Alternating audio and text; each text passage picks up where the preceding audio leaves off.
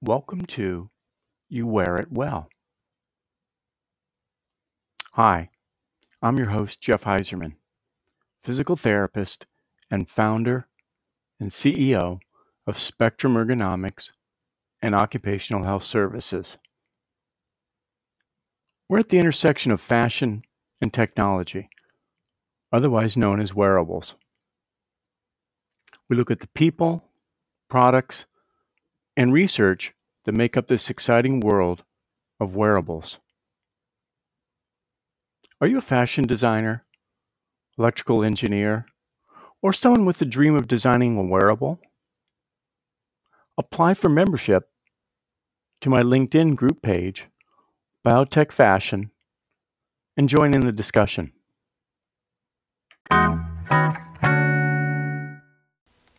Spectrum Ergonomics and Occupational Health Services provides a broad array of design and engineering professionals for your wearable project.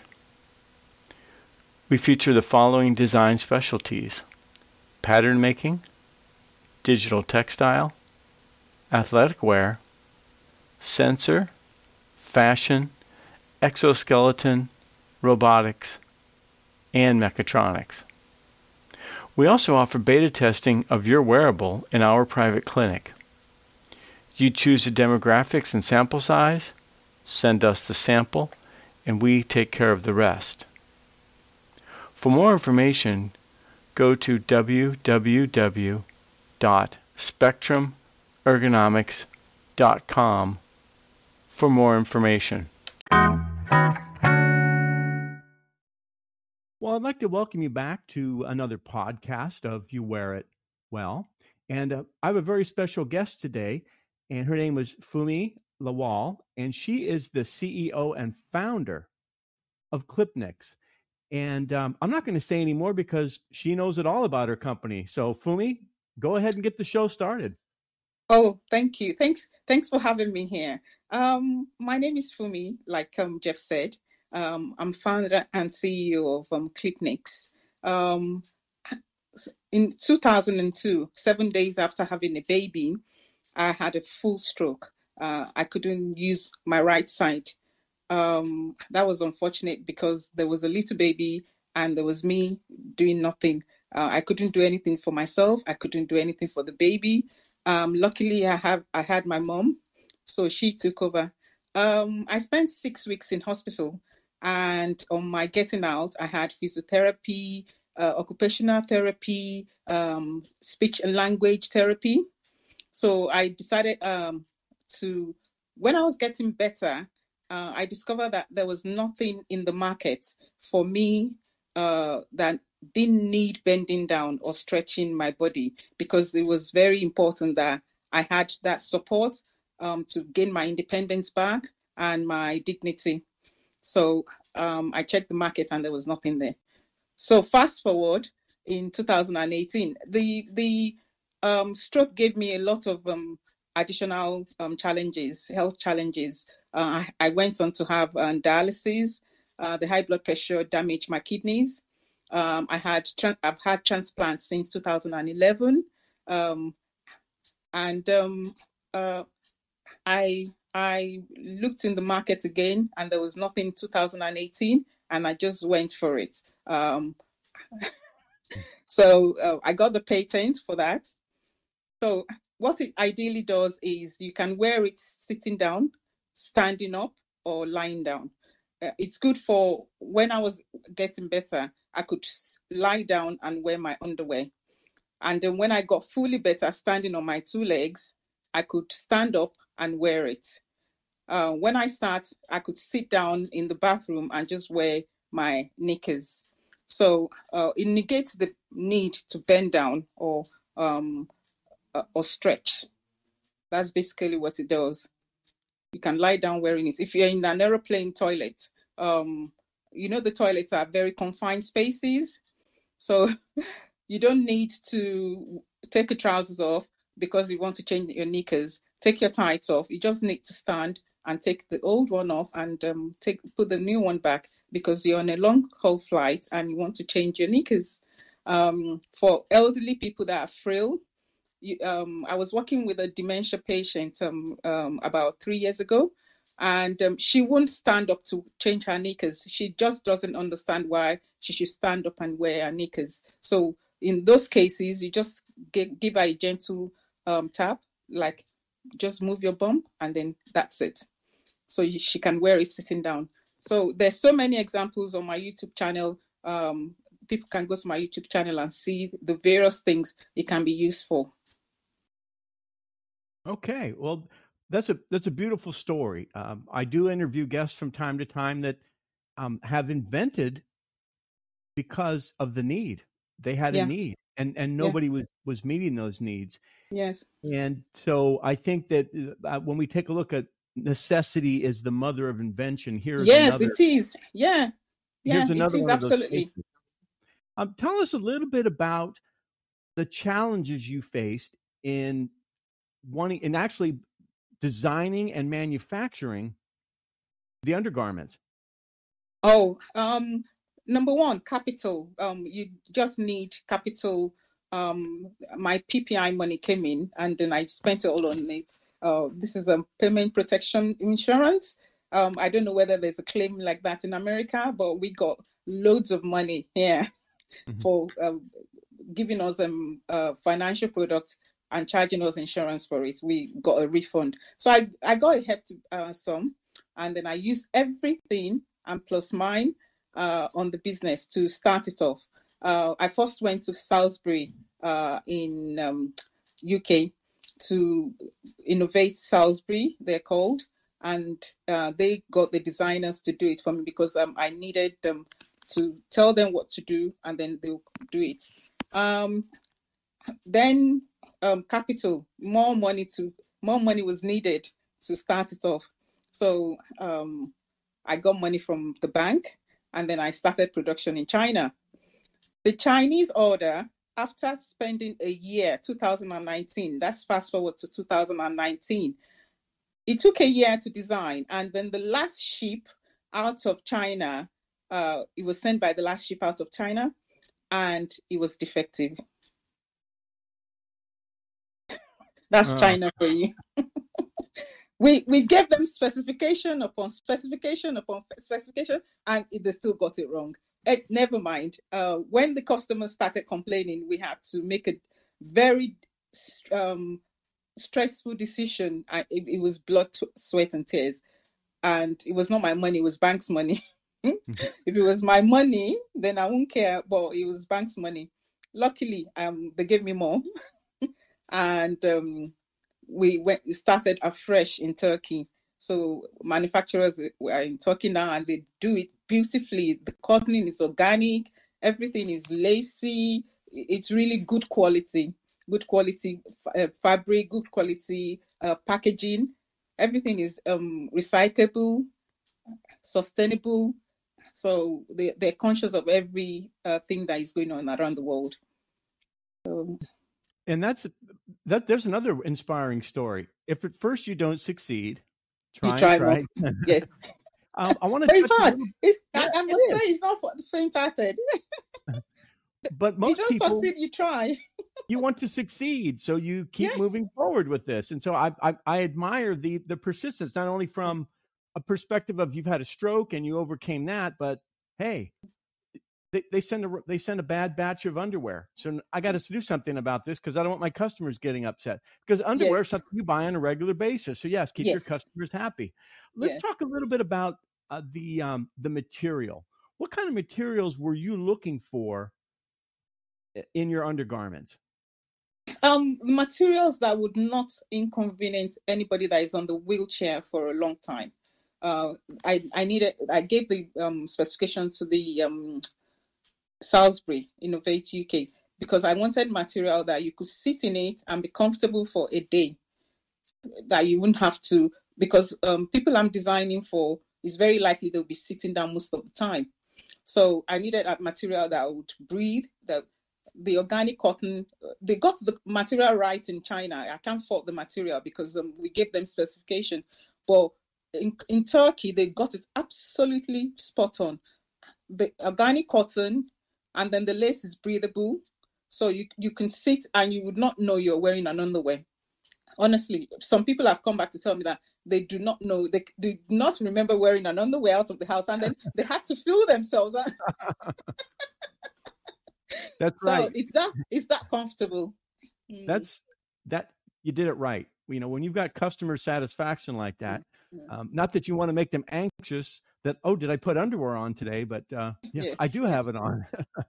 Tell us a little bit about did you design any of the closures to the undergarments, or was that part of the design in Salisbury? No. I went for three closures. Two, three. I started with three, and then two went through because Velcro, when you sit down, it splits open. So we've not got the Velcro one right. We are not giving up on it, but because elderly, frail people need it. So we got the button right, and then we got the clip and hook right. So I decided that was what I wanted because it was easier. It was easy to put on and off. And tell us a little bit about what did you do for marketing? Because you can have a wonderful product, but how do you reach the people that need it? Yes. I started with a marketing company, and I paid loads of money, honestly, loads of money for 6 months. And then I decided no more because we weren't getting anywhere. They weren't bringing the product to the consciousness of the public. So I started Facebook, Instagram, LinkedIn adverts, Twitter. So I went on all those social media. I went on magazines, able 50 plus in UK. So that's the way I market nowadays. But I need more money for marketing. I need more investment for marketing because I got one published, my London news, which is not national, it's just London. So when I got that, my sale went up. And there everything, analytics, everything went up. So it's good for press coverage. Yeah, press coverage is the one that matters, and like the podcast, and yeah. Well, just so the listeners know, if you go back to the liner notes of this show, there'll be websites there for you to take a look at. That way you can see what is it? It's a beautiful product. I had a chance to go and take a look at it. There's no other words to describe it. You don't hear with Klipniks, you don't have a medical looking product. And that's the beauty of it. that's the idea. That was the idea initially, because when I had the stroke, I was 35. So I didn't want anything that looked old to people. You get what I mean? I was 35. I'm the prime of my time. So I didn't want anything that looked ugly and everything. So that was what I had in mind. Well, you hit it spot on because, in my field, and that's why I like the wearable field. And I like to talk with people that have something to do with designing and fashion because, all the years I've been in 4 decades, I've been in the medical field, and ugly describes just about everything we've got. So I'm really glad to see the wearables market is really moving forward technologically, but also fashion-wise. So our patients won't have to wear something that looks ugly, that looks medical, that basically yells out, "You've got a medical problem." So, you certainly don't want people walking around like that. So again, kudos to you. And the next question I have for you is, what improvements are you looking at doing with regards to the garments you have now? And also, what products are you looking at in the near future that you would like to put out, if any at all? Yeah. The answer to that is right now we have designs to last us at next 5 years. Would introduce them gradually so that we don't saturate the market. There's some Velcro in development. There's sash in development, like ribbons. There are different things in development. We introduce that to the market gradually, so there's no saturation problem. There'll be less. In a way, you put the customer to decide where to go next. you throw them, the demand will be there, but you have to react to the demand. If you see what I mean, doesn't make sense. Yeah.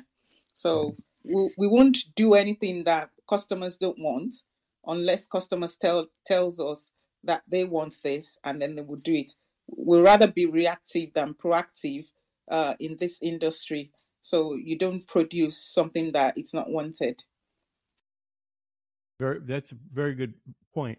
Now, you talked about the Velcro and the development of Velcro, and you had mentioned earlier in the podcast about when you sit down on the Velcro, the little loops loosen up. So, without giving away any trade secrets right now, is this a big challenge to develop Velcro that will withstand yes, this? I've seen people do it. I've seen quite a few on the internet. So we're just perfecting it, because if they can do it, it's possible. If you see what I mean. But I don't know if they're successful at selling it. That's another thing, to make it and then to sell it. So we're researching on the viability, not just the production. So that's where we are now. Okay. And I would think that's one of the challenges coming up ahead is for that, because it sounds like a simple process. Oh, put some Velcro on it and everything's fine. But no, it's got to be tested. Yeah. Tested, sold. Yeah. And so you had mentioned earlier that it wasn't that simple. I mean, it was like, whoa, I have to go back and relook at this. Yes. And it's been done. I can see it that it's been done, but I don't know how, but I don't know if it sells. Maybe customers complain about them sitting down and it's splitting. So I don't know the successful part of it. It's one thing to make it, it's another thing to be successful at it. Good point. Very much so. We see that a lot in our world. How many things looked really good in the laboratory, and then we started to put them out into production or beta test them, it doesn't work so well. I know for myself, in doing beta testing, sometimes you run into those whoops. Not go back to the drawing board, but that's what beta testing is all about. You can start working out those wrinkles that are going to be out there, but where are they going to be? So then you can get that nailed down before you actually get absolutely marketing of that. And my final question, the question that I ask all my very special guests: where do you see this sector of wearables, the functional adaptive clothing, in 5 years? In 5 years, I think the rate at which it is growing, it would be ready to wear on one side and adaptive on the other side. So it's your choice. So you'd choose between ready to wear or adaptive. And adaptive is going to evolve into not just disabled people, elderly people, it will be everybody. You have a choice to ready to wear or adaptive. If it's adaptive that you want, then you go for adaptive, because some people, even they are not disabled, they can do everything well. They can't just be asked to zip. It's too much work for them to zip. If you see what I mean. They can't be asked to slip into the trainers and tie the laces. They just want to slip it in. So there'll be a choice for customers in 5 years' time, ready to wear or adaptive. And everybody will go for adaptive in 5 years, because nobody wants to be bothered. They're all in a hurry. I don't know where they're hurrying to. They're all in a hurry. They're all in a hurry. The next generation is going to be perfect for them. Adaptive is going to be perfect for the next generation. They just want something to slip into. Don't bother with any laces, and it looks good. The point is they're designing things. Adaptive is coming up so fast and so beautiful nowadays that you really have a choice. So ready to wear, watch out, we're coming. It just crossed my mind that the drive-through generation, I just want to literally walk into my clothes and then get into my car and go to work. While I'm stopping to get my coffee on the way to work, while I'm getting my breakfast on the way to work. Nobody wants to dress up in the morning. Something for your from underwear to clothes. The shirt, magnetic buttons. It's in vogue now. Magnetic buttons, cufflinks that will slip in. Anything to make life easy. Nobody wants to struggle and wear clothes. Nobody wants to do laces. Nobody wants to do zips. Anything magnetic. Click, click, click, and they're gone. Mm-hmm. Well, just So think there'll about be a choice. Yeah. yeah. I mean, and that's if we think about it. If you pop a button on your shirt, oh, now I got to sew the button back on, or have somebody sew the button, or take it somewhere to have the button be put back on. In the meantime, that shirt's it's not in your wardrobe. Maybe people just throw the shirt away, so but that becomes an issue with people. Yeah, there'll be so much interest in adaptive wear to the extent that people would prefer it to ready to wear, and ready to wear should watch out because more designs are coming out, more functionalities are coming out, so that even not only disabled people and elderly people or pregnant women, but the entire generation of the public would want it. And what I'm noticing with regards to what you were just saying about the public's noticing it, they want it, I'm seeing that the outerwear that, of course, people see, actually it has a casual, sporty, slightly dressy look to it in some of the merchandise that I'm seeing out on the internet. And it does have an appeal. You're very right. Yeah, it looks sporty, but it doesn't look like I'm dressing up like Rocky, to go outside in the gray sweats. I'm actually, I have some nice colors. It's more fitting. They're doing a lot of design now that it's incredible for adaptive wear. It's so incredible. The designers are doing a good job. Yes, they are. And I'm, looking at that, thinking to myself, okay, this is something I can now have a place for my patients to go in order for them to now be able to dress themselves instead of asking somebody in the household, can you put my socks on for me? I need help putting my shirt on. So we can certainly start to see now there's places for them to go.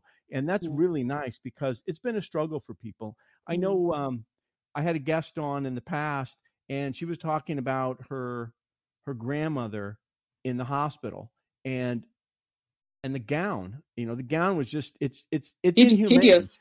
Yes, it's hideous. We have to do something about the gown. And I've always thought that. Yeah. It's hideous. The design is back to the 17th century.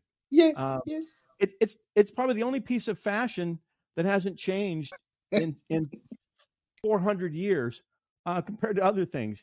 I don't know why designers have not looked at that because the last time I went to X-ray my legs and I saw they told me to change into a gown and I thought, well, where's the front? Where's the back? You don't even understand the front and the back. Some you do it to the front, some you do it to the back, and I'm just thinking, why hasn't people revisited this gown? The design. I've been asking myself that for 40 years. I don't know why that hasn't changed either. But if you look back through history and you see drawings from the the 17th century of people are wearing the similar style. It's not, and this is not something that it's not because it's attractive and people want to keep it for 400 years. No. And again, it makes hospital more depressing. Yes, it does. It is. You don't even feel like you're a human being. You probably feel like you're a cadaver instead of a human being, that's in the hospital. So I've always thought that when I've worked in the hospitals and you see people in the gown and they even say, oh, this gown, yeah, I know. I said, it's a 400-year-old design. And again, the medical profession just doesn't deal with these issues very well at all, obviously. So we need your help. We need the fashion designer people like you. Because, like I said, many, many times. The funny thing is someone is sitting on the patent somewhere in the Middle East or Asia, because that's what we noticed. People are sitting on the patent and they won't allow somebody else to do it. Mm-hmm. So they've designed it to the design stage, they've prototyped it, and they're sitting on it so that nobody else would do it. Mm-hmm. I never thought about that. That's a good point. That's a problem. Well, they should not be sitting on that. There's too many people are suffering with these pieces of material thrown over them. You can almost put a trash bag over yourself and it would be just as good looking, right? Waterproof too. You can take a shower with it. Okay. Mm, Enough beating up on the medical gowns. Um, so I really appreciate your 5-year outlook, because that's something I've not really thought about, that it's really going to be in how you look at the product. Is, yeah, I really don't necessarily need help putting it on. I don't have any physical disabilities, or but that looks nice. And mm, actually, it's nice because it's fitting, and it doesn't have the buttons or the zipper in the front. It looks clean. It's a clean look, and mm, a lot of people like that. And the fact that it's attractive as well, but it looks sporty. It looks like, you're an active person. And actually, to be honest with you, I think it promotes more activity, mm, because it's looser fitting, but it's not baggy. So I think mm, people will feel comfortable. Not only will they wear it, but I think it can also turn into, and my prediction is, exercise wear. People may use mm, this as exercise wear. Now, whether it's the proper material for it, I'm just saying the design also lends itself to stylishly exercising. Go to the gym, and you look pretty nice in it. And people notice you and like, hey, that's a pretty nice looking outfit. Because let's face it, people do go to the gym a lot of times. They want to be noticed.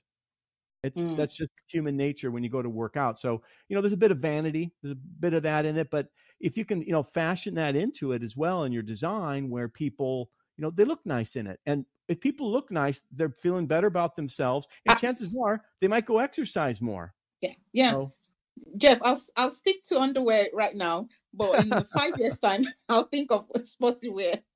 well, that's fine, because you've got the market there. You have a beautiful product, Yeah. and there's not a Mm, lot out there in the market, except mm, really you've got, from what I've seen, you have what it takes as far as yeah. the design, and it's beautiful. It's beautiful underwear. It's not just something that's just a piece of material. So I think Mm, that goes a long way, especially with the female population, where they can feel better about themselves. And again, I'll yes. tell you, Yes. if, if It increases independence and privacy and confidence. You mhm, feel tall when you wear something nice and lacy and sexy. So you mhm. feel good about yourself. Yeah. And if that makes you do better in your therapy, I'm all for that. And I know that it will, because people feel better. They're going to want to do more, because they can Mm, see there's a sense of, I'm improving, life mm, is getting better, I'm more like yes. myself now. And as you know, Mm, when you start to feel more like yourself, that even spurs you on to even want to get better. yeah, exactly. Mm. And that's super important. Yeah. Well, Fumi, I want to thank you again for your time, You're welcome. for coming on the Thank podcast and talking about your wonderful product. And again, on the liner notes, we'll put the website for the company, so that way our listeners can take a look at it, and maybe they'll want to buy it, just because yeah. it's nice It's looking, and practical. Yeah, yeah. the It's practical for practicality. the yeah. Yeah, that's the big thing there.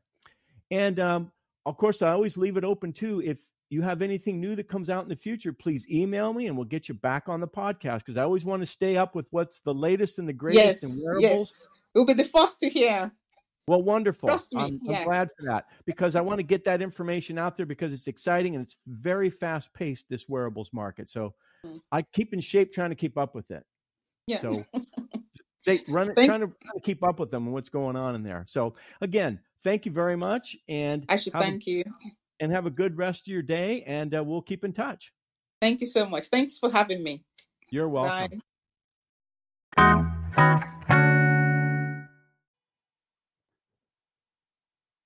Are you a startup wearable company? Don't know where quite to go from here? Well, you have the questions, and Spectrum Ergonomics has the answers. Go to our company website at www.spectrumergonomics.com and click on the link Wearables. There you'll find a wide variety of services and other contractors that we work with to help make your product become a reality. We're here to help you through the process of iteration to packaging and beyond.